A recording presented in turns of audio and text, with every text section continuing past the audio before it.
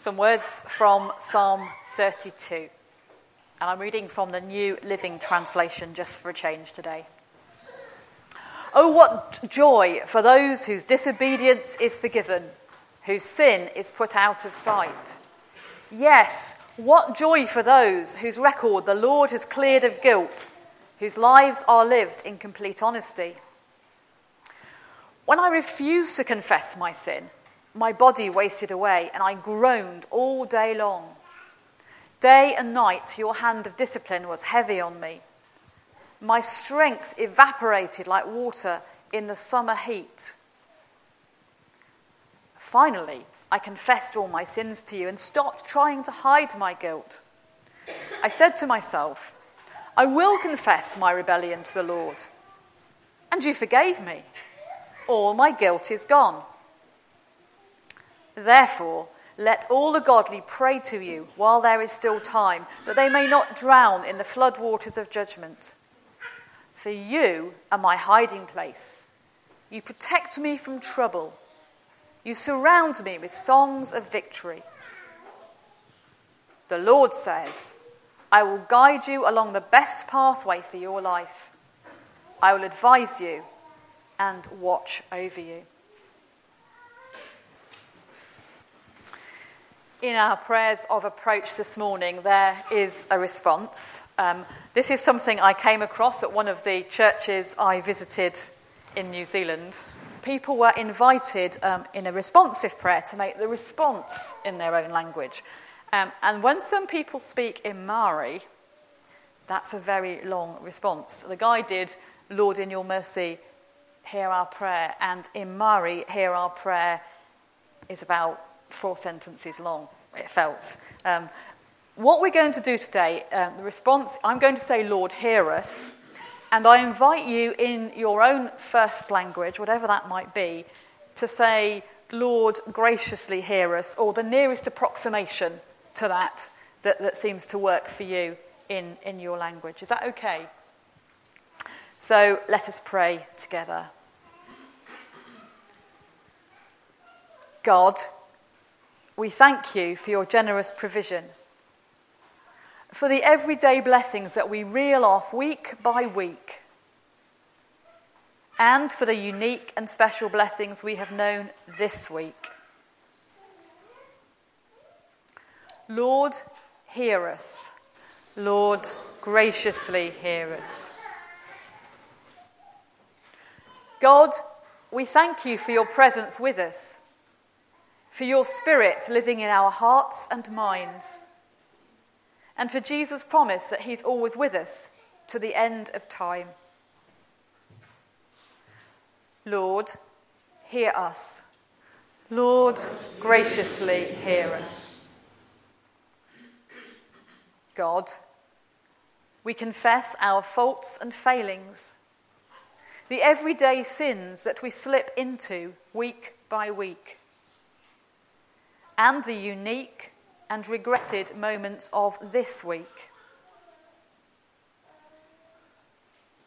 Lord, hear us. Lord, graciously hear us. God, we hear your words of grace spoken to us. Your sins are forgiven. Help us to believe this truth and live its hope. Lord, hear us. Lord, graciously hear us. God, each week as we gather here, you welcome us. Help us to listen for your voice in word and prayer, song and sharing. Lord, hear us. Lord, graciously hear us. God, who meets with us here and everywhere, accept our praises and our prayers offered in the name of Christ. Amen. Our first reading this morning is from Genesis chapter 2 and then moving on to chapter 3, starting at verse 15 in chapter 2. Then the Lord placed the man in the Garden of Eden to cultivate it and guard it. He said to him, "You may eat the fruit of any tree in the garden, except the tree that gives knowledge of what is good and what is bad. You must not eat the fruit of that tree. If you do, you will die the same day." Now, the snake was the most cunning animal that the Lord had made. The snake asked the woman, "Did God really tell you not to eat fruit from any tree in the garden?" "We may eat the fruit of any tree in the garden," the woman answered, "except the tree in the middle of it. God told us not to eat the fruit of that tree, or even touch it. If we do, we will die." The snake replied, "That's not true. You will not die. God said that because he knows that when you eat it, you will be like God and know what is good and what is bad." The woman saw how beautiful the tree was and how good its fruit would be to eat, and she thought how wonderful it would be to become wise. So she took some of the fruit and ate it. Then she gave some to her husband, and he also ate it. As soon as they had eaten it, they were given understanding and realized that they were naked. So they sewed fig leaves together and covered themselves.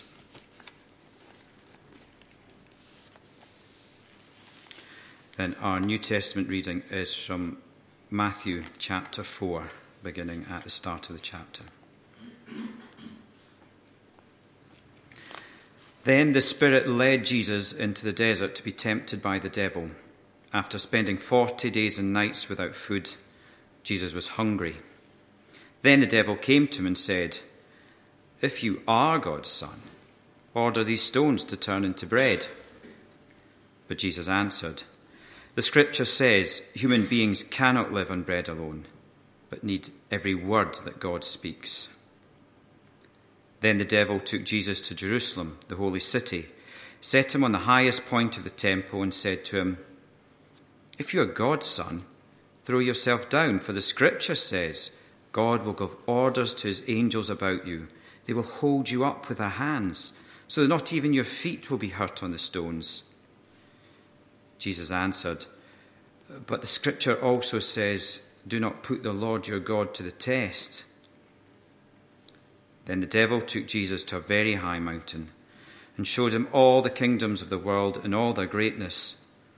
"All this I will give you," the devil said, "if you kneel down and worship me." Then Jesus answered, "Go away, Satan. The scripture says, worship the Lord your God and serve only him." Then the devil left him, and angels came and helped him.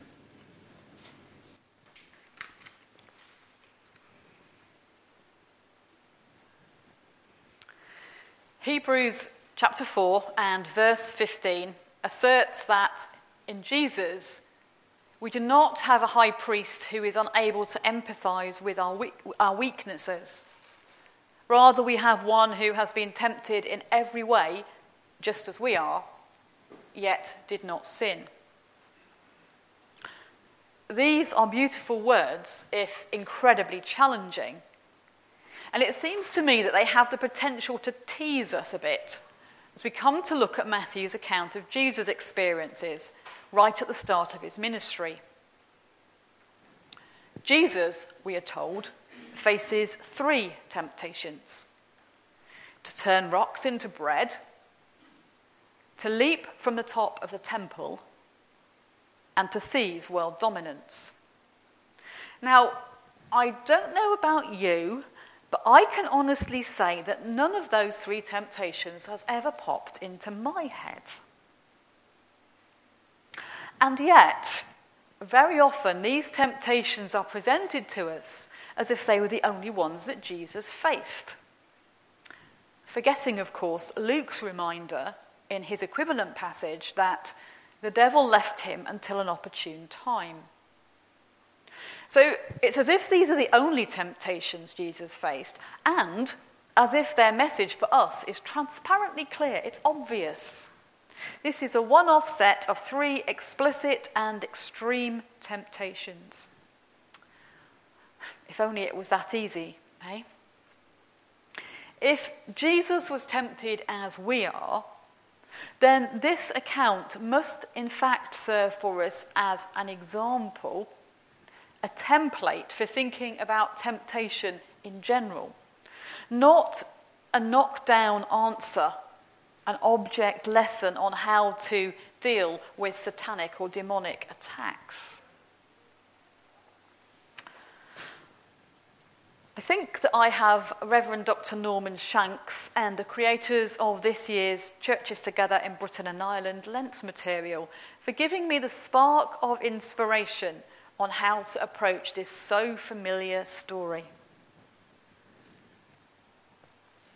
At last Sunday's evening service, Norman noted that one of the temptations Jesus must have faced during his ministry was the temptation to speak out or to remain silent.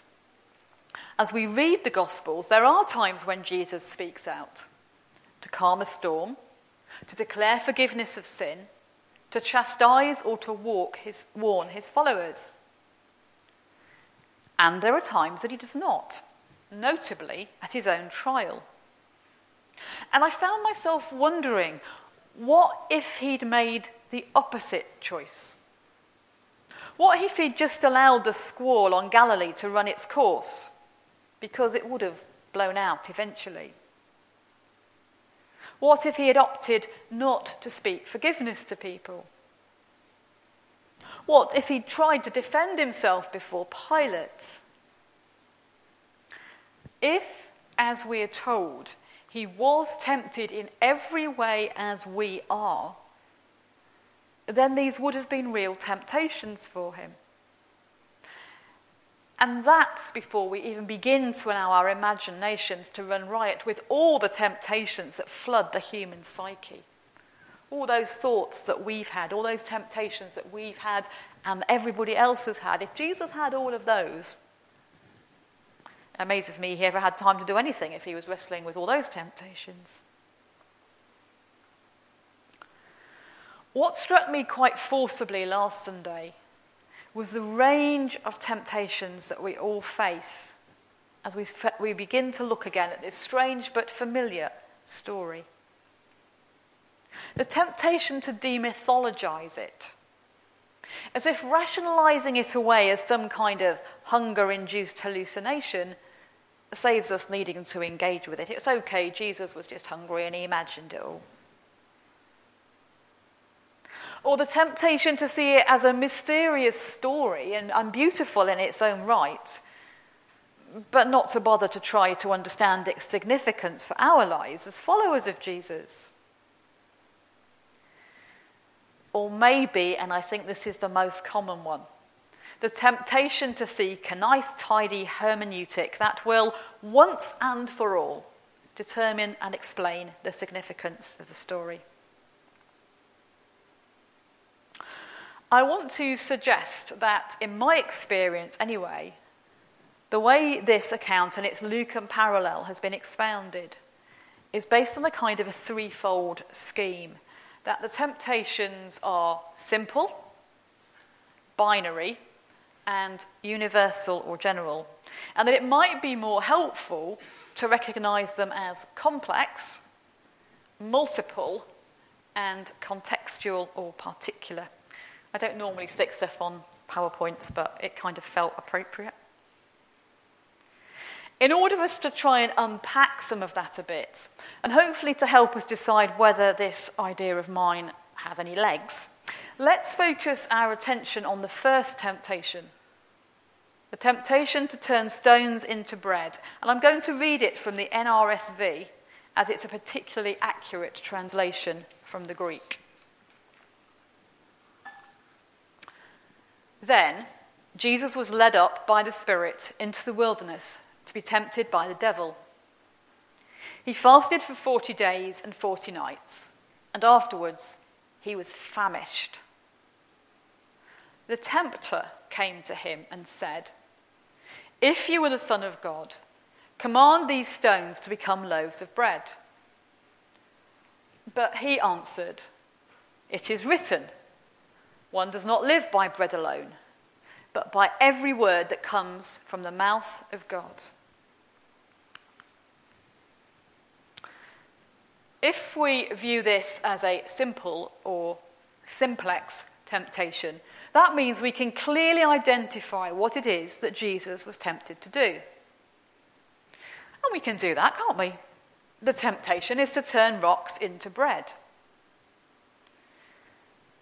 But is that good enough? Is that all that is going on here? Is it the only temptation Jesus faces? A complex approach to this example allows us to ask more questions. Is it firstly a temptation to doubt his identity? If you are the Son of God. Is it a question along the lines of, am I who I am? A cruel parody of the divine I am who I am. Am I the Son of Yahweh, or am I not? Is that one of the things Jesus was wrestling with? Is it the temptation to satisfy his own immediate physical need for food? We're told he's hungry, and that's entirely plausible, isn't it? It's even a reasonable way of reading it. He was hungry, he saw the rocks, he could do this, so he wanted to make himself not be hungry.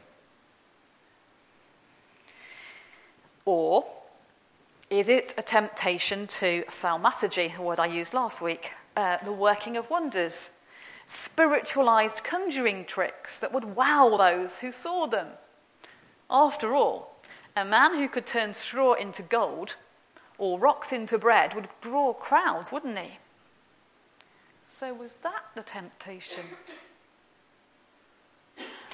Or perhaps we could be a little bit more generous and do as some scholars do and read back into it Jesus' concern for those who were poor and hungry. The temptation then to fix all the world's problems with a snap of his fingers, restoring Eden or creating utopia with no need for any effort on the part of humankind. Well, yes, that's possibly what was going on too. Without trying too hard and without stretching that very limited account too far, we can see that rather than one simplex temptation, clear and neatly defined, we have a very complex temptation or set of temptations operating at many levels: emotional, psychological, physical, intellectual, and spiritual. Far from a neat object lesson, we're invited to ponder what was going on in Jesus' head, in Jesus' heart, and in Jesus' body. Just how complicated the process of thought that must have arisen from this: I'm hungry, and if I'm God's son, I could turn stones into food. A lot going on there. It's not as simple as perhaps we might like to make it. And if we went on to apply the same approach to the other two examples and to allow our imaginations a little bit of license, we would find that they too are very complex, capable of suggesting a whole range of temptations, rather than one simple knockdown answer that frankly we're never going to face.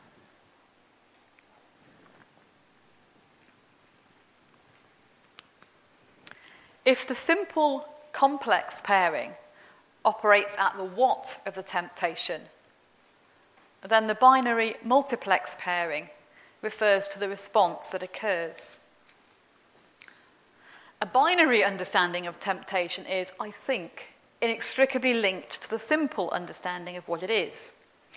In other words, the temptation can clearly be identified as turn stones into bread, and there are only two possible replies: yes and no.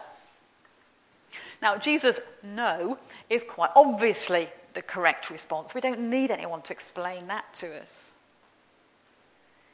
But is that actually what happens?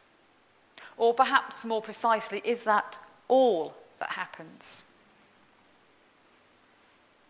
Jesus hears this temptation, which questions his identity, invites him to override the laws of nature and satisfy at least his own physical hunger.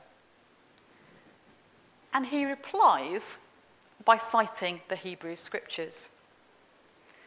Something which we will discover in the subsequent examples, if we go on to read them, can in and of itself be a very tempting trick.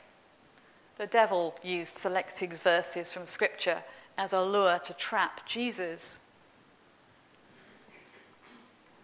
But setting aside that very real and important caveat for a moment, we see Jesus offering a complex response based on theological thinking. This isn't just about me and my physical hunger. There is a spiritual, even a divine aspect to all of this.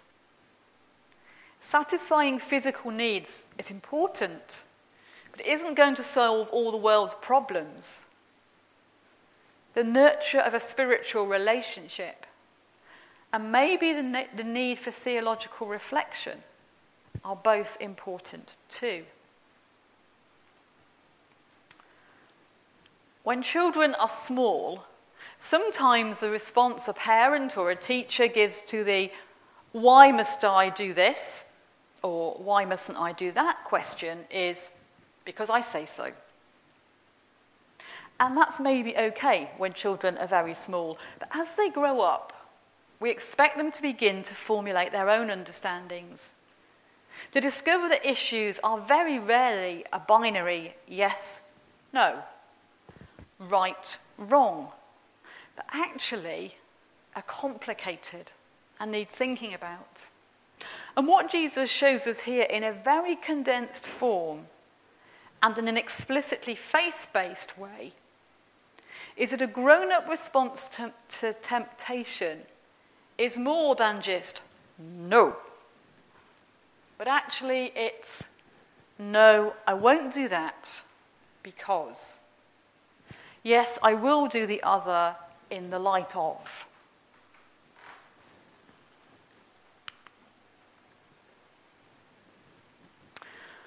Among the many very real temptations that preachers face is that to identify a timeless, universal message in each and every passage of Scripture with which they engage. This endeavour can and does lead to us tying ourselves in knots, contorting our minds and playing dangerous games with the Scriptures. Just got to try and wrestle something out of this rather strange verse or passage. If we're a little bit more circumspect, we try and recognise that the passage has a context, both in the Scriptures and also a historical context in which the account arose. But there is still this temptation to find that one nugget of truth that we can lift out and apply to all people in all places and all times. And sometimes that's perfectly valid. And sometimes we delude ourselves trying to stretch Scripture beyond what it's designed for. Alone in the desert, Jesus rejected the temptation to turn stones into bread. And yet, if we take the scriptural record seriously, as indeed we must, then we have a problem. According to Matthew's Gospel, on which we are focusing, there are 2 occasions on which Jesus fed huge crowds of people by supernatural means.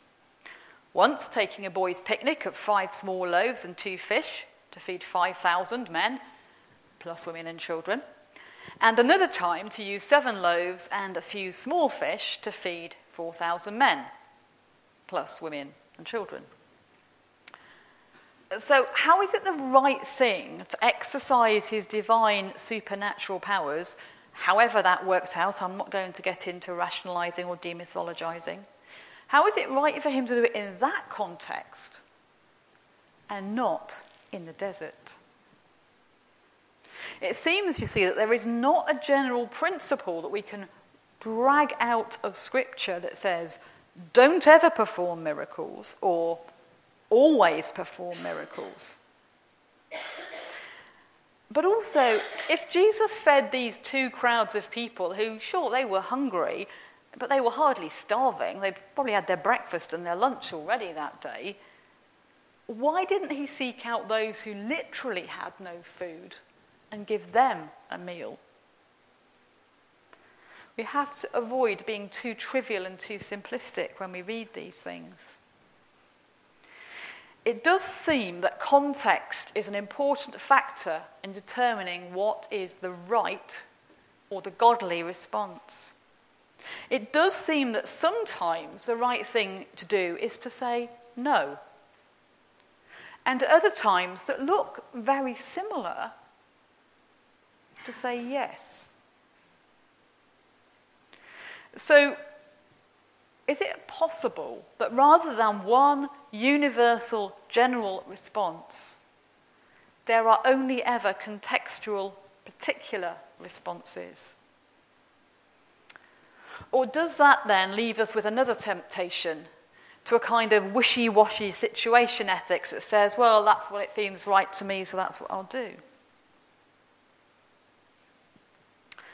There aren't any neat and tidy answers for me to offer you.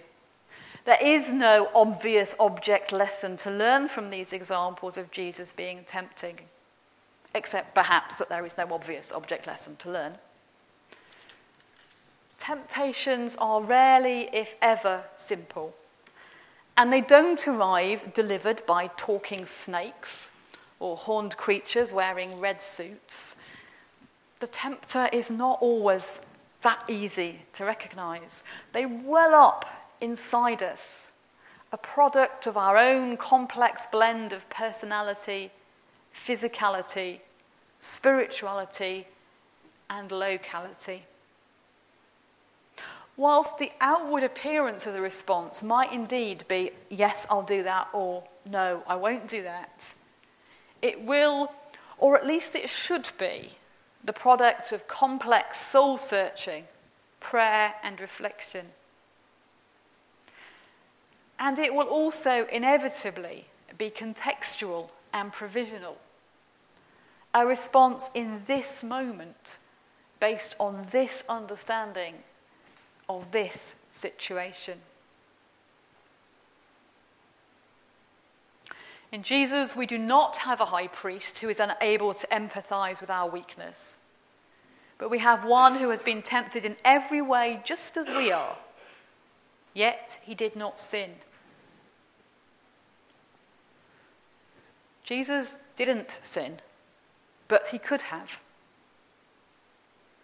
Jesus didn't fall short, not because he was divine and it was easy, but because he experienced in every way what it means to be tempted, and he chose the best path on each occasion.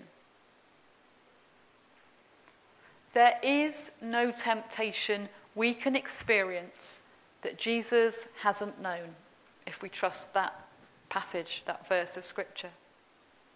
He's always with us to share in our struggles, in our temptations, whatever they might be, and to help us to find a way through that will give us abundant life now and the hope of eternity. Amen.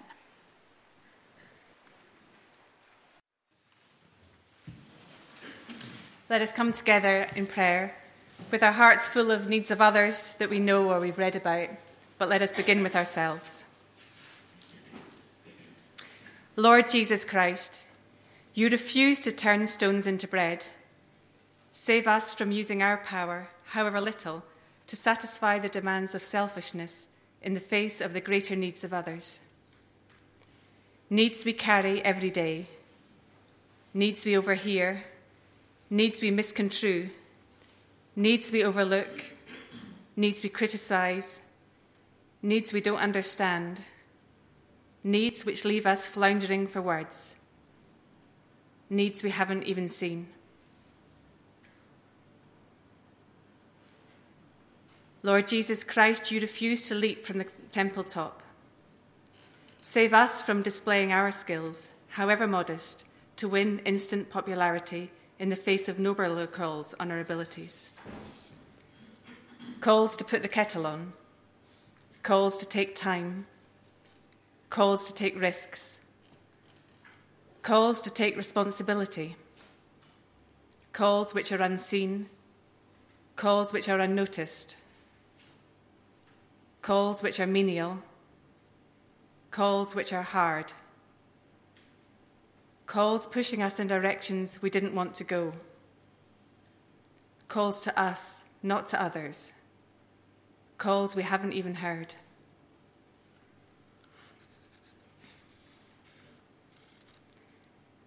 Lord Jesus Christ, you refuse to bend the knee to a false god. Save us from offering our devotion, however weak, to cheap or easy religion, in the face of the harder path on which you bid us to follow you. Follow you in the everyday. Follow you in the decisions we make. Follow you in the jokes we laugh at. Follow you on our weekly shop. Follow you when the path gets muddy. Follow you in the dark and in the morning sun. Lord Jesus Christ, you saw Satan masquerading as an angel of light, and you shunned him. Give us wisdom to discern each subtle temptation, and in the face of all that is hellishly attractive, help us to choose the will of God. The will of God. The will of God for our world. The will of God for our city. The will of God for the stories we read in the newspapers and the stories we turn the page to avoid. Real choices. On the mountaintop, in the desert. Choices for our neighbours, choices for our church, and always, always, the choices laid out before each of us, especially when we think there are none. Lord Jesus Christ, you refuse to turn stones into bread. You refuse to leap from the mountaintop. You refuse to bend the knee to a false god. You shun the false angel of light. And you promise to be with us, to carry us and to carry those concerns close to us, through the season of Lent, through Easter and beyond. For how could we do it alone? And why do we always try? We offer ourselves to you, our Lord and Saviour. Amen.